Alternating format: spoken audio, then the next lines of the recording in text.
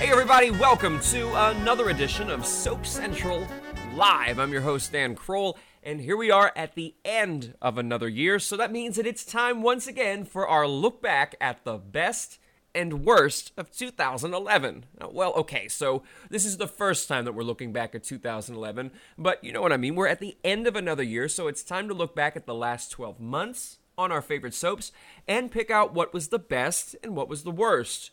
What was hot, what was not, what were the tops, what were the flops. I could do this all day, but rather than give you all different sorts of ways to say the same thing, what we're going to do this week is talk about the things that were the best of 2011. We're going to look at the things that deserve awards, that deserve our applause, the things that really were outstanding. Now, that may not seem like an easy task, considering that this year it was announced that two of our favorite soaps would be leaving us. But we're going to put on our happy face and we're going to talk about all of those things that we liked.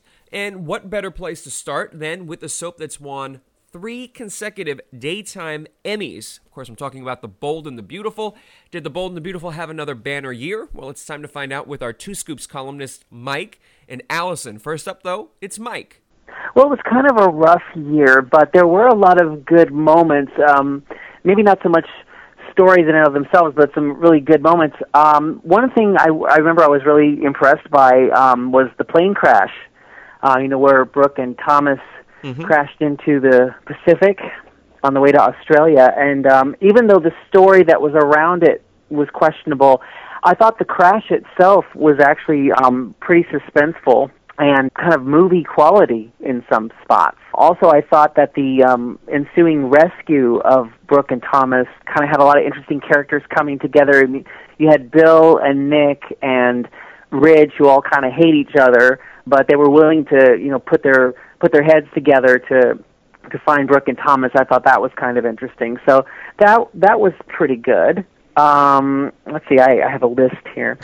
Well, while you're looking on your list, one of the things when you mentioned that, then I noticed that The Bold and the Beautiful has been doing over the past year, maybe more so than any of the other soaps, is that they're still doing location shoots at a time when soaps are cutting back and trying to save money. The Bold and the Beautiful seems to be saying, you know what, we're going to do what we need to do here, and we're going to go on location so we can have some snow. We're going to go on location and do some really fun things for story purposes. Well, to a point. I mean, it's not like the old days, where they went to Italy and, places like that. But they at least did try to shoot some things outside. Also, I think in part to take advantage of the new high definition that they're showing the show in now. And, of course, they went to Aspen. So, yeah, they are definitely making an attempt.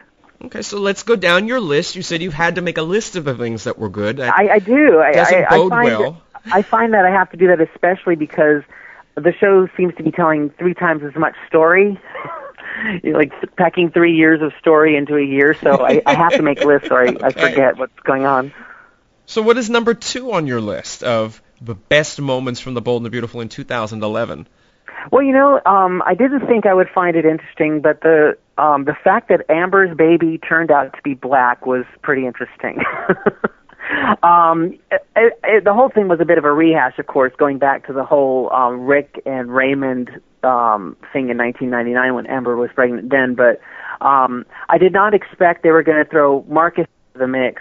And I mean, that was they sort of snuck that in there.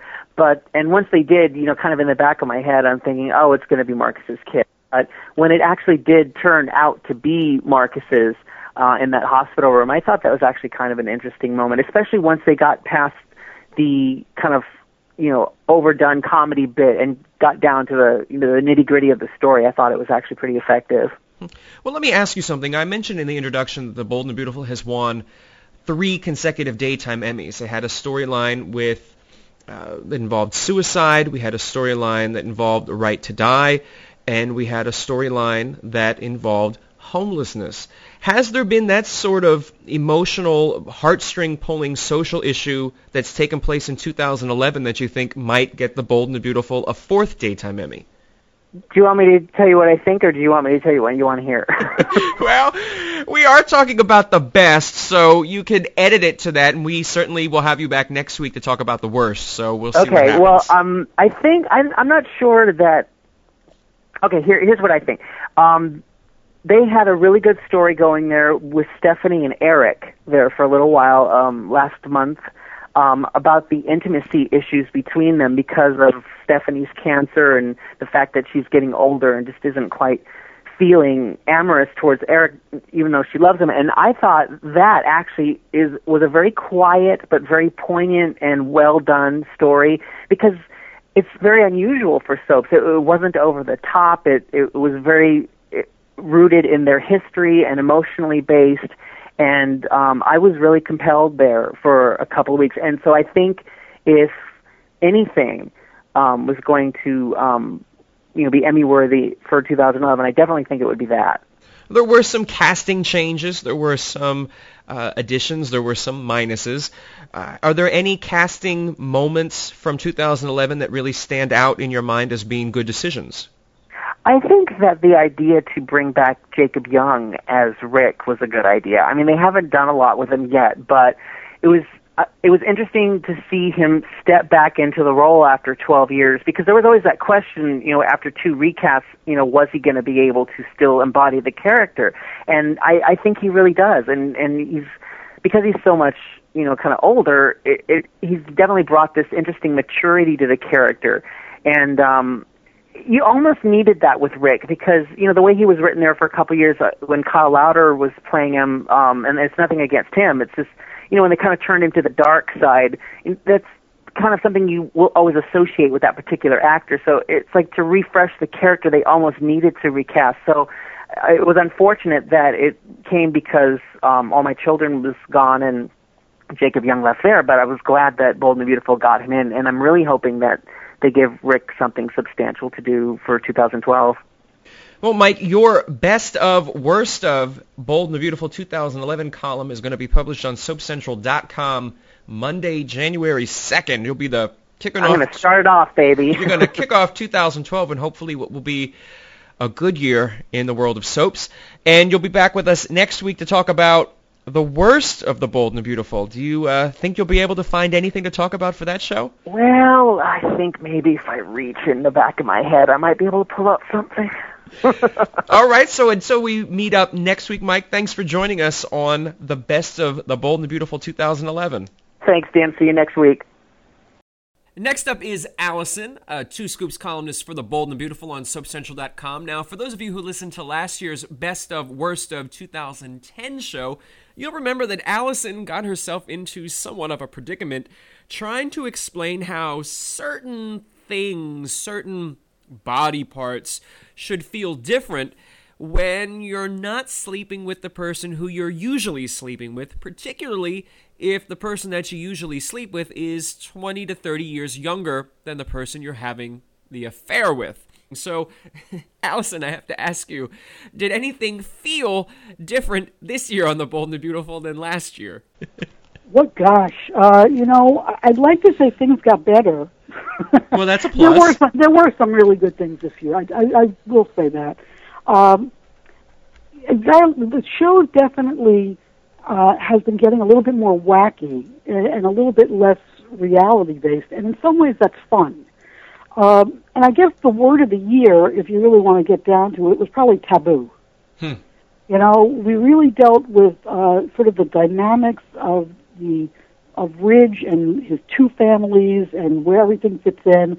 And, of course, that all involved the tremendous growth of the Thomas character, if you want to call it growth, with him becoming a designer. Of course, on The Bold and the Beautiful, you scratch anybody and they become a designer. It's true.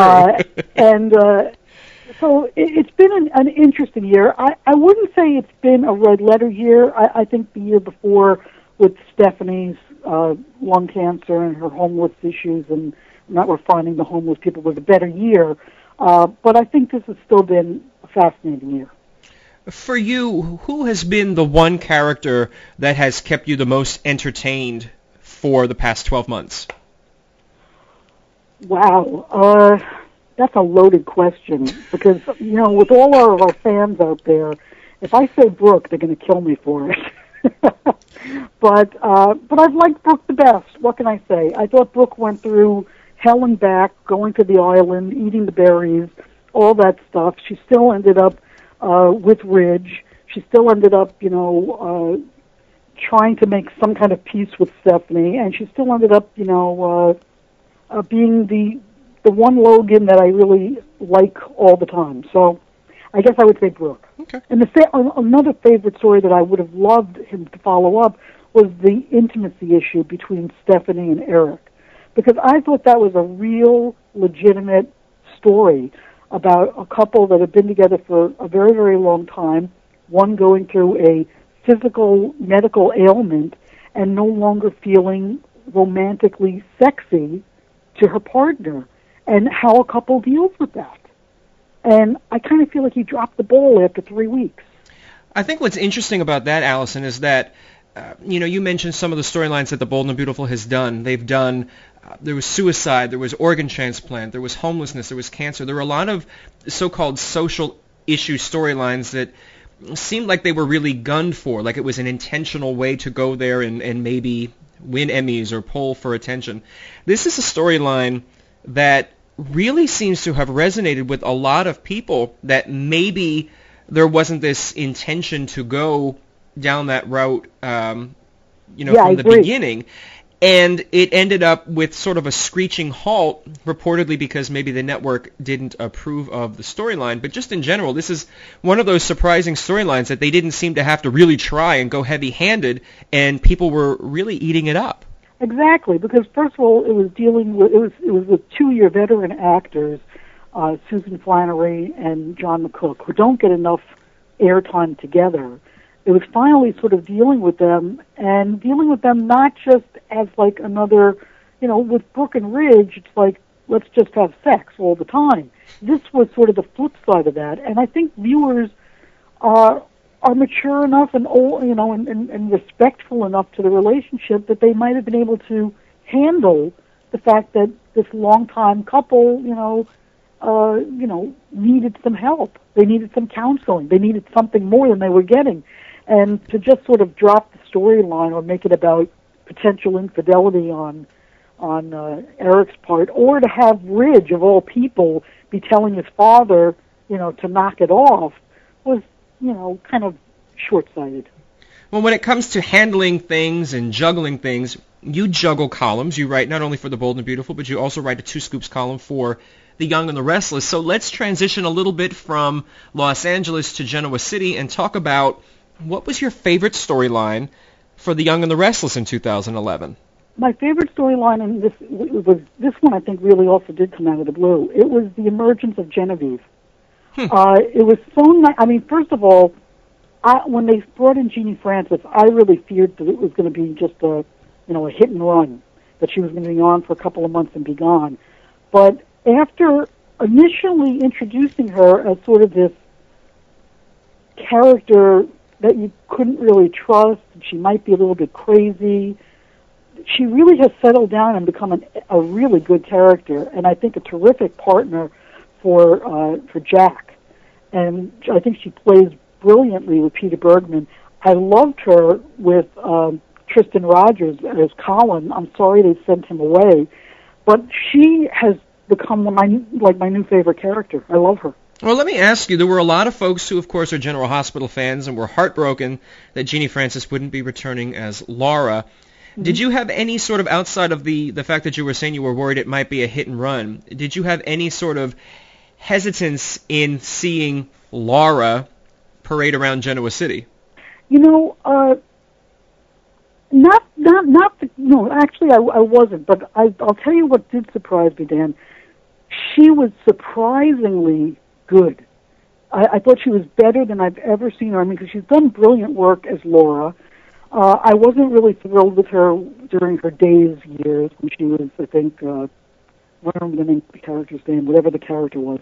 And when she was on All My Children, she was all right. But she was younger then. So I was really curious to see what she was going to do on this show.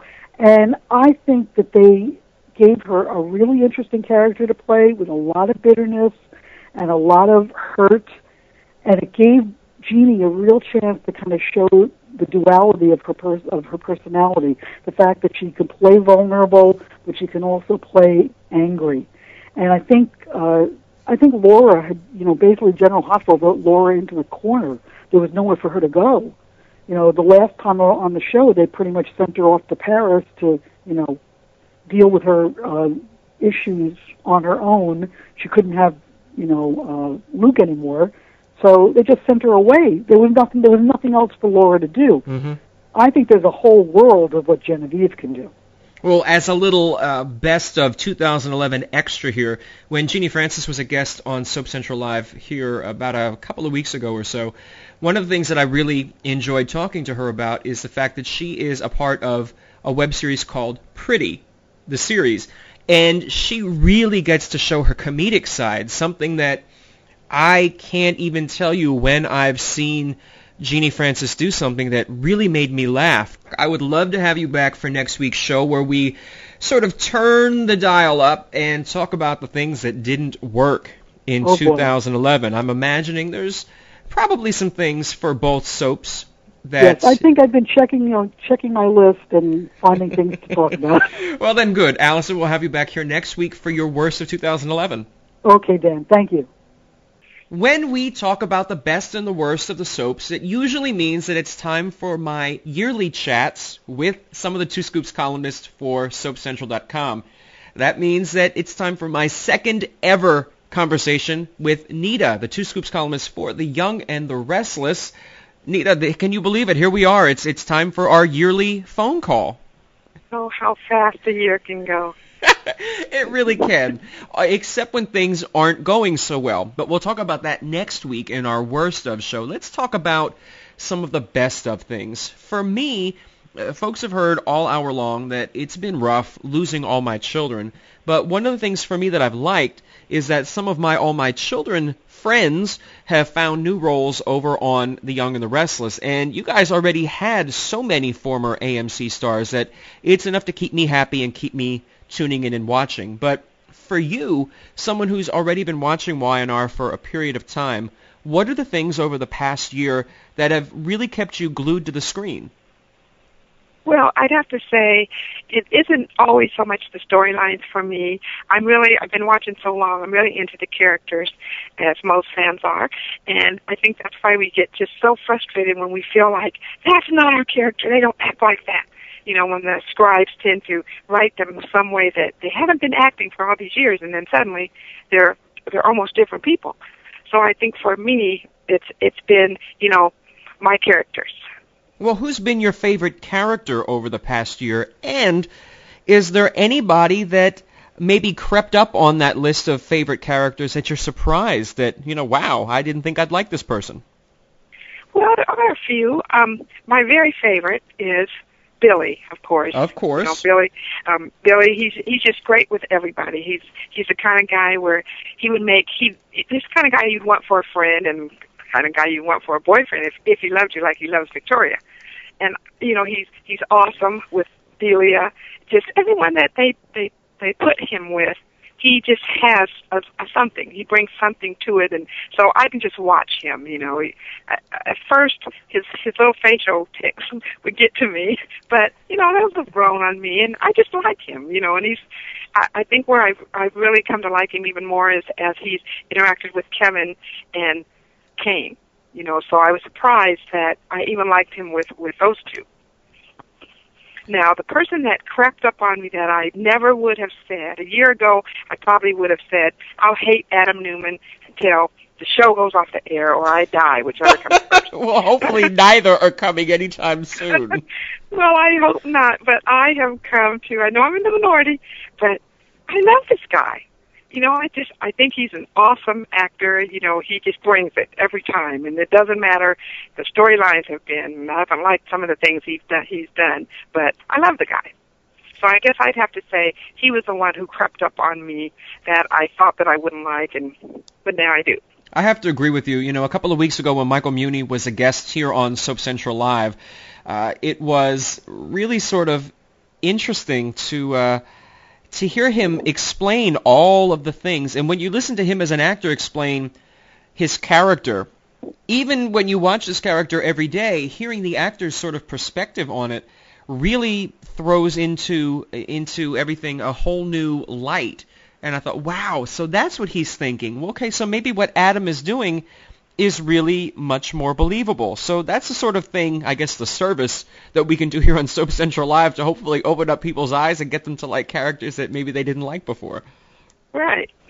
Moving on to some of the stories that people have liked over the past 12 months, there have been some folks who've been vocal and said that this wasn't necessarily the best year in YNR's history, but there still had to be some stories that you liked. So let's start off with maybe one of those.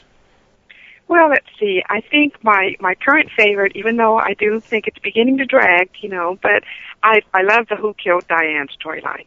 It's something a little bit different. I mean, we've had Who Killed the Person, and we don't know who it is, but I like the way that they managed to bring in almost everyone in the entire cast in this storyline, and I still think it's Patty, but I'm wavering where it could be Deacon now, but my money is still on Patty just because I can't think of another character who would have the stomach to hit someone in the head 10 times, unless they're crazy. Which Patty is crazy. So. Yeah, for me, I'm with you. At first, I thought it was Patty. Then when there were the little contract issues with Melody Thomas Scott, I thought, oh, okay, well, sure enough, Nikki's going to be the one. Then they put everything together, and Melody Thomas Scott came back, and I thought, well, now they can't bring Nikki back just to have her really be the killer, so it's got to be Patty again. So I'm not entirely sure that anybody really knows who killed Diane, but you're right. One of the things that I really like is when a show can utilize its entire canvas in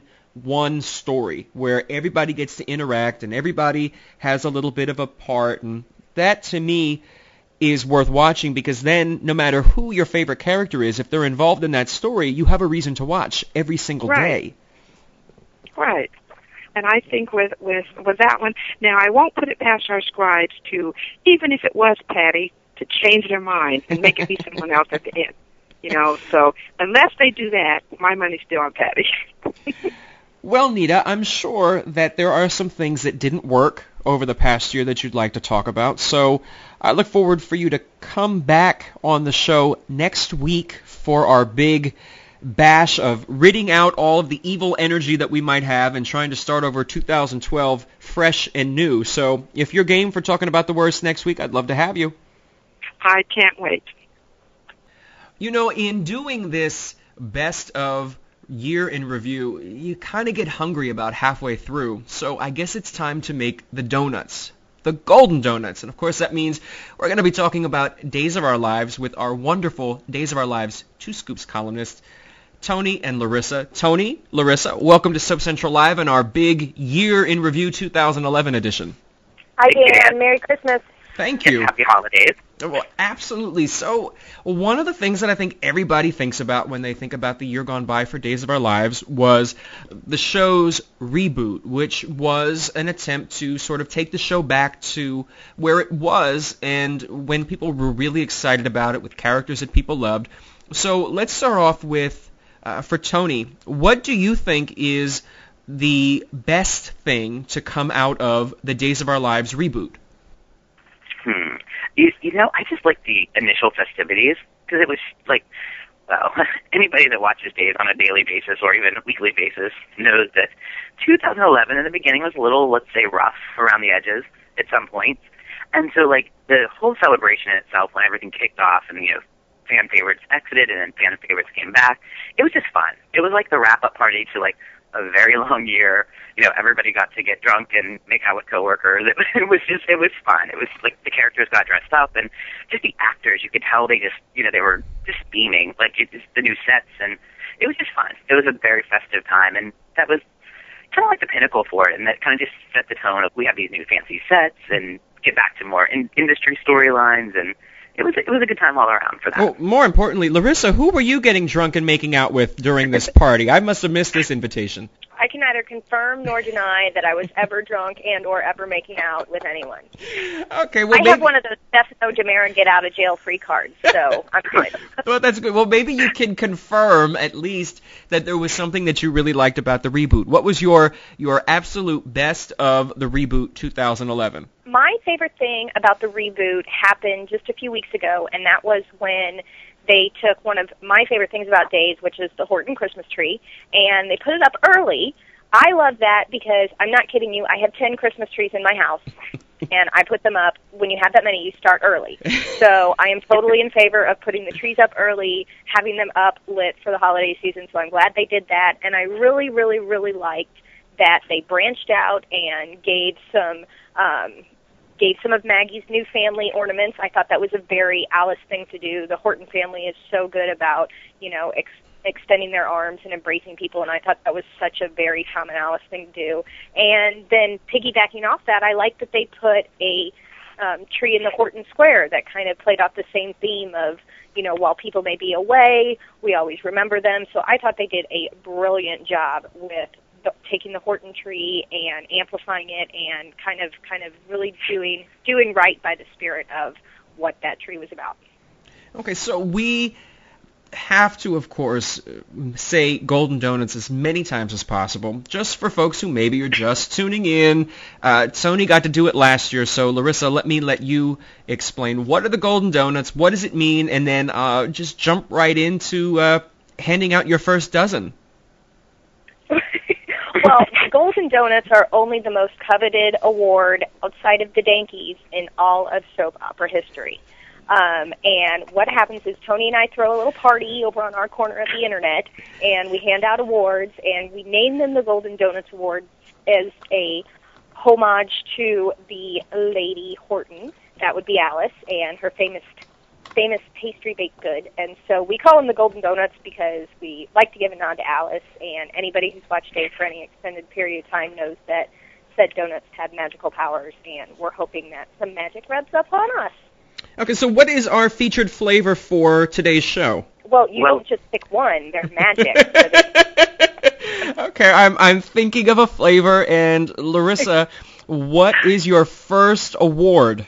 What is my first award? Well, we pick kind of fun awards over in Dave's Land, and I think that we do Best Actor and Best Actress and all that kind of stuff. But I think that one of the most fun ones that we give out is Best Villain, because that's one of the great ones that makes soap great. And this year, just to give people a little preview, my Best Villain went to Stefano. And I kind of feel like at the very beginning of the year, he hatched this fake race scheme where he gave a lowly Demaragoon plastic surgery and taught everything about the Bradys, and it was something very, very old school Stefano to do. Over the top, just terrible, horrible, no good, very bad, and I loved every minute of it, and it was the best part of Stefano kind of coming back to his Stefano-ness. Well, if there's a best villain, Tony, do you by chance have a best hero or heroine on your side of the donut store? Yeah, I do, but that's kind of classified yet. Oh. We're still working out it is, yeah. So we're still working out some tweaks with that one because we're trying to get this just right. Because, like any good recipe, if the flavors aren't all there, it just becomes really bad. Nobody wants to buy it. Who knew that the 2 scoops was more secretive than the Coca-Cola formula? So. I have an aunt I don't talk to anymore because she tried to hack into my computer and find out the secret. So. I did. And next time, maybe, Dan is cool isn't such a great password. Oh, well, trust us. That's not going to be the password.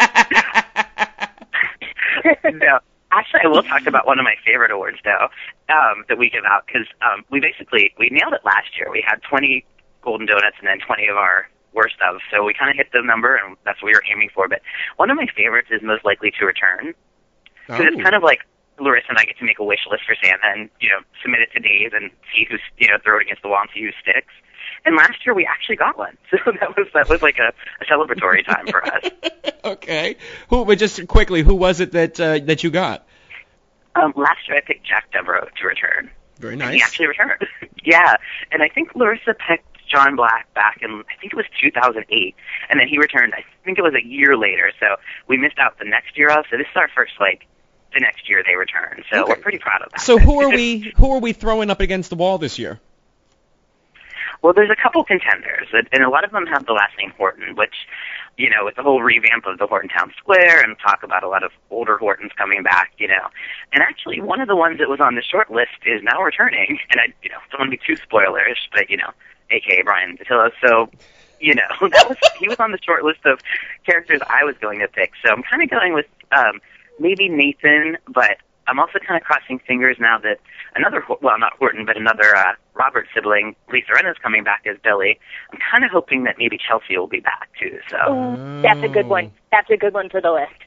Yeah, we kind of have a special place in our Two Scoops happy hours for Rachel Melvin as Chelsea, so we're kind of hoping to see her back on the screen next year. Now, just because, I have to ask the hard questions, if they brought the character back but with a different actress, Larissa, would that be as meaningful for you, or would you be grumpy? I would be grumpy, because I'm selfish like that. No, I'm just kidding. I think that it depends on who the actress was.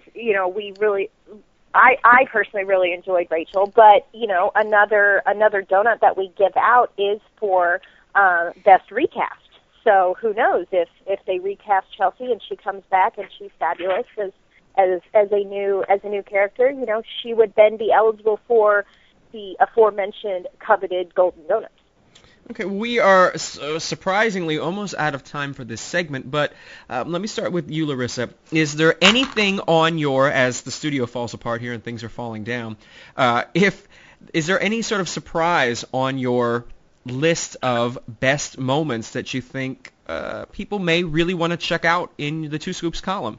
I think that I have a really good surprise pick for Best Actor. Usually that tends to go to in the past it's gone to John Aniston, which I don't know if you've heard of him, but he's really good. I think he's really going to be something in the soap world. And the likes of Peter Reckell, who again is a great up and comer. I think everyone should really check him out. But this year I actually picked somebody who is kind of a spring chicken, if you will. And so I think it'll be a surprise. I'm very interested to see what readers what their feedback is, because it's not always we don't always agree.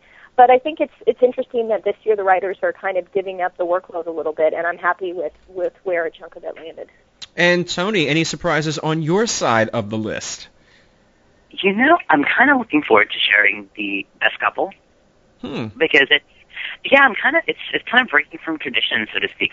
Because a lot of times in the past, it's gone to Bo and Hope, or even Lexi, and couples that have really Tony and Larissa. Yeah, exactly. Couples that are what soap legends or super couples, again, like us, the Scoopers. But yeah, it's kind of a couple that it's kind of controversial couple, so I'm kind of excited to share that and see what people think. Will you guys come back next week to share your more dubious worst of 2011 picks? Absolutely. Yeah, I think that it's kind of unanimous that we're kind of listening for snarky. So yeah, we'll be definitely in for that.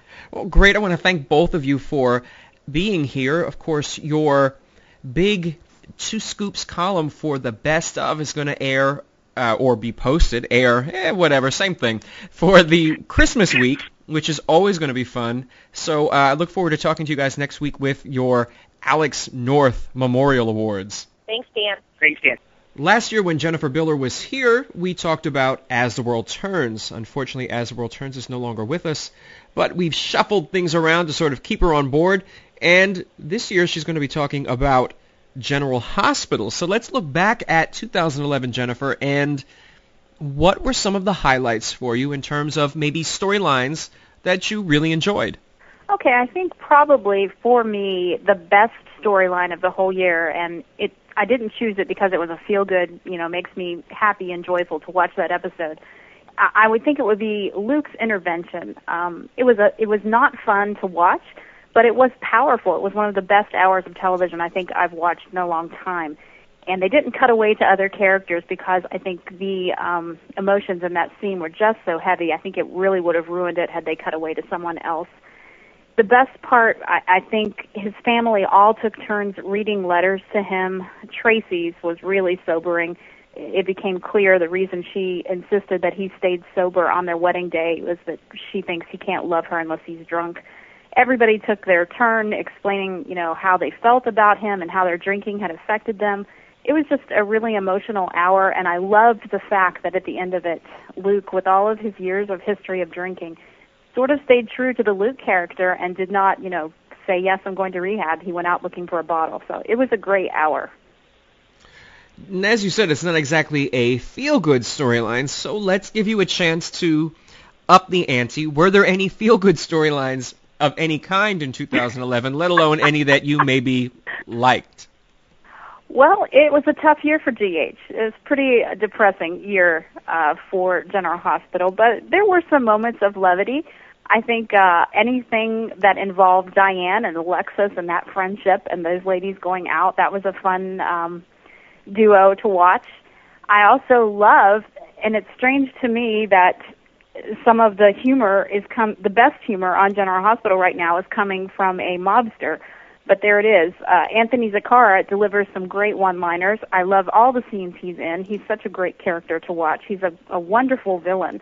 You almost picture him, twiddling with his mustache, even though he doesn't have one. But he delivers some really great jokes. And so there are some fun moments. And I think even though they've been through a lot, the Patrick and Robin romance has been very strong this year. They've been through a lot with all of the crazy stalker storyline with Lisa and the murder attempts, and they really have held it together. So I enjoy at least watching a couple who doesn't so quickly throw in the towel, because it seems like we see that a lot in soaps.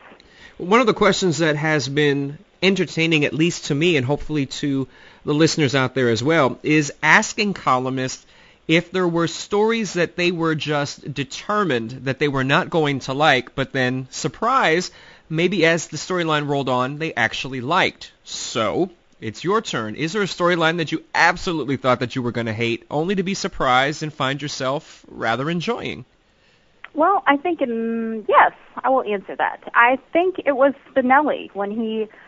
I've never been a big fan of Spinelli, but this year when he lost his memory and woke up and he suddenly thought he was Damian Spinelli, back in the 40s with his detective dialogue continuously running, and that was quite enjoyable. There was a lot of humor there. He was hitting on Maxie and pretty much just not caring what he said to whom. He was giving Sonny some attitude, and that was fun for fans. So yeah, I really didn't think I would enjoy that storyline. I just, I thought, oh, this is going to be silly, but yeah, I found myself smiling quite a few times during that. Who would you say was your favorite character over the past 12 months? Favorite character? Wow. I think without a doubt, my favorite character is usually Luke. Despite how hard it is to love Luke, you just cannot look away when he's on screen. And there are many times when I want to smash him over the head with his bottle that he's drinking out of, but you just can't not love Luke. He just wears all of his emotions right on his sleeve, and he's hard to like, but I can't stop liking him. But a close second for me would be Alexis, because she's humorous, a bit neurotic like myself. I identify a lot with her, except she makes really, really bad choices. But those are my two favorites.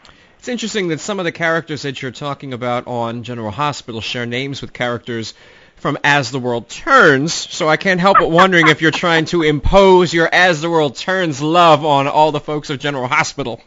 Perhaps it could be subconscious, Dan, but thank you for pointing that out. Yeah, but once I give people a hard time here, it sounds, though, like there are maybe more things that you had some issues with in 2011 than were necessarily things that deserved applause. So, if you're willing, we'd love to have you back next week for our Worst of show, where you can purge all of that anger and get out all the negative thoughts and try to kick off the new year with a positive vibe. That sounds great, and it will save me a therapy bill, so I'm in. All right, Jennifer, well, we'll see you next week. Okay. It may be difficult to come up with ideas for the best of 2011 when the soap that you're talking about has been unceremoniously canceled.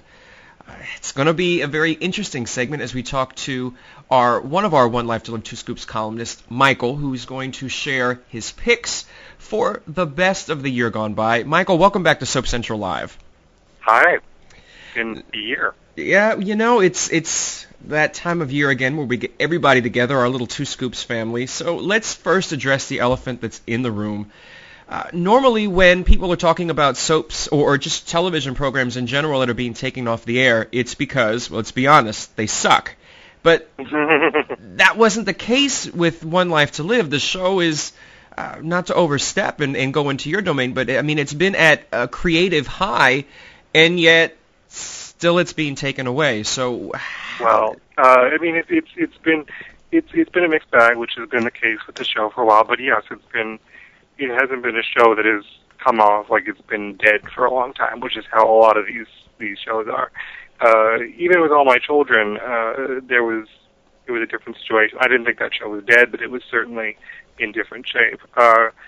It's something where ABC had a very particular mindset about what they wanted to do with the network and with their programming block, and the soap opera simply doesn't have. It's not what they want, and it's too expensive for them now. And the budget, I think, was their bottom line. I don't necessarily agree with it, but that's where they've gone. And you're right, it is very peculiar to watch something that it is vital, and their numbers are, I guess, maintaining. It's surreal to watch. Okay, so let's sort of break it down. Let's start with maybe one of your favorite storylines from the year gone by. Oh, that's very easy. The favorite by default would have to be the Two Tods thing. That's been a lot of fun. You couldn't have made that up. I mean, people have been talking about potentially doing some sort of story with Roger Howard for years, where he shows up and there's two of them, and who's the real one, and so on. And I never believed it. I never thought they were going to do it. And how would they do it? He's got plastic surgery. Everybody knows he's remembered things that the second Todd, Trevor St. John, has remembered things that the first one did. Like, there were literally flashbacks at some point. How could they possibly do it? And they did it, and they did it with one of the most insane things I've ever seen in my life, where they're both sitting in chairs, and I guess some sort of talk therapy was involved, and the twins, it was ridiculous. But I don't care. It was great. It was great, because there's a certain point in that storyline where you're like, what the hell is going on? And you don't even care, because the performers made that work. Everybody involved in that storyline did a great job with just acting it out, and there was so much history tied into it. And for me personally, it was very satisfying because of how I felt about the character over the last couple of years. I mean, I've written Todd off. Anybody who reads anything I've written knows that. I've pretty much written him off since the whole Marty thing. And this was incredibly satisfying when Roger Howard shows up and says, how could any of you have thought I did that? Well, one of the things that I found particularly, gratifying was one of your Two Scoops columns where, before we realized that maybe it wasn't the animal that we thought, we had a lot of fun with the beaver that turned out to be a porcupine. For me, that was one of my highlights of your Two Scoops column. There's so many roads not taken with that joke. I could still be doing that now. I guess for me, Crouching Echo, Hidden Beaver was, I think, by and far my favorite Two Scoops title from any of the soaps, including mine, of the past year. That animal was a beaver, by the way. They can pretend it's not. They can pretend it's a porcupine to try and save face. You and I both know what that is. I've looked at that animal enough times. That's a beaver. When that thing was on the show a couple of years ago, it was a beaver. Now they're like, oh, we can't keep saying beaver. Oh, it's a porcupine. Yeah, right. I'm sorry. Go ahead. What were you saying? Well, I was going to say that folks will hear coming up in a couple of weeks when we do the One Life to Live tribute episode on January 13th that apparently this creature, such as it was the inside joke among some of the co-stars. You'll hear Josh Kelly talking about, he said that co-star was a prick. You know, there's lots of interesting things coming up. So that's a little preview for folks who can't wait to check out that. There's some great interviews coming. So let's go to some of the other best of moments. Do you have a best of character for the year gone by? One is Vicky, because I love Vicky from the bottom of my heart, and she's had a hell of a time. And now they're sort of brushing this thing with Clint, but that's okay because both her and Jerry Verdorn are doing great work. And I think both of them have a huge they've played out a lot in a very short period of time, so they're both very important to me. I also think that Austin Williams has done a very, very good job as Shane Marasco. He's been really impressive this year. Next to Eddie Arlington, he's probably the best young performer on the show. And unfortunately, he doesn't have very much... Well, he's got the storyline where his mom's sort of not his dead mom, his twin, or not her twin, her sister, who's, I don't want to talk about it. But, he's doing a very good job. He's doing a really good job. I felt for him this whole year with that whole storyline. He's very good. Well, I like talking about the things that I love from our favorite soaps, but I have a feeling that this year I'm going to definitely enjoy discussing the worst, because let's face it, there's probably one thing more than anything else that was the worst of 2011. So, Michael, I hope that you will come back next week and help me dish the worst of 2011 as we continue our big year-end special. Oh, sure. And for everybody out there, if you'd like to read from Michael and find out what he is picking for his best and worst, his column will be posted the week of January 2nd on SoapCentral.com. Be sure to go over and check it out. And the week of December 26th, his cohort, Dawn, will be posting her best and worst. She's not able to join us on the show this year, but that doesn't mean that she won't be sharing her opinion. We are not done talking about soaps that may have had a good year, but also were hit with bad news. Of course, I'm talking about All My Children. And when it comes to talking All My Children on SoapCentral.com, I'm the go-to guy. I am the Two Scoops columnist, and since I'm the only person, I figured rather than bore you guys with 6 or 7 minutes of me just chattering on in a soliloquy, I'm going to bring in one of our favorite guests from the past year, who's not a Two Scoops columnist, but he's about as close as you can get without being part of the team. I'm talking about the executive editor of Soaps in Depth magazine, Richard Sims. Richard, welcome back for our year-end celebration, I guess, here on Soap Central Live. Well, thanks for having me. Happy holidays to everybody, and Happy New Year, and all that stuff. Glad to be here. So this week, since I figured it's Christmas week, we're going to talk about only things that are good. It's kind of hard to do with All My Children, and of course, in the last segment with One Life to Live, because the shows were canceled. But that doesn't necessarily mean that there weren't some really good things that happened on both soaps. So let's focus on All My Children for this segment. And for me, acting-wise, storyline-wise, one of the highlights for me was watching Debbie Morgan and Darnell Williams with the death of their baby storyline. It wasn't necessarily my favorite storyline, but this is proof that you can have amazing performances from amazing actors. I mean, there's a reason they have Emmys. And just, certainly be entertained, even if the storyline itself wasn't that great. I actually think it's a great case of taking lemons and making lemonade. I mean, the writers walked in on a story that had already been put in place with the baby switch, and it was a god-awful story. It was just terrible. And so, but they took that and they really made something great out of it. I think, one of the most powerful scenes over the last year was Angie going to the place where Jesse had buried their child and her digging at the ground. And I mean, if you weren't crying during those scenes, you clearly need to go see that scary, scary doctor on the Restasis commercials, because your tears are punching. Wow, well, there went that sponsorship. Oh, she scares me. She's a robot. I don't understand why they picked her. And she is an actual doctor. Yeah, That's kind of what I thought of a lot of All My Children this year was, for the most part, lemonade was made out of lemons.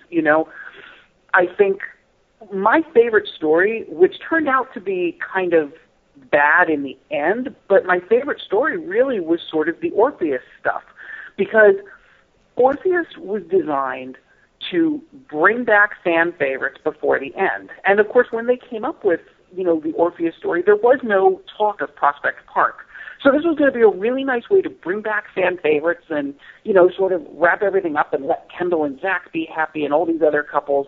And then, of course, it got messed up at the end because Prospect Park came in and Prospect Park, and if you thought about it too much at that point, you lost it, because we all knew that Thorsten Kaye, for example, had only come back for the short term, knowing the show was ending. He wasn't going to come back for Prospect Park's version. So it kind of was all getting screwy toward the end. But what it started out being was a great story, a great end to story. And so I gave them a lot of props for that. I also think one of the things they did a really great job of was getting back to some of the friendships on the show. For example, Erica and Opal. We really got a lot of good Erica Opal stuff. That meant a lot to me. I think they did a great job with, sort of bringing us toward an end without giving us an actual end. I think they did the best they could under the circumstances, and I think the last 6 months of All My Children, we got some of the best stuff that we'd gotten in a long, long time from that show. Oh, I have to agree, and I think two of the things that you touched on in that are also on my best of list. If there was anyone to bring back for All My Children's finale, it had to be Lorraine Broderick as head writer, someone who appreciates the show, someone who understood the show, and really could give fans what they needed and what they deserved for an ending, aside from the fact that they had to sort of alter things for the Prospect Park deal that was and wasn't. And then the other aspect of that was the returns. There were so many people who were basically fighting tooth and nail to be able to be a part of All My Children's finale. I mean, you don't get that for a lot of programs. So the fact that fans were able to see Josh Duhamel and Carol Burnett and Eva LaRue and Sarah Michelle Gellar, folks that amazing cameo with Sarah Michelle Gellar, that was so funny and so well done. And when they announced that Sarah Michelle Gellar was coming on, I could not figure out how they were going to do it.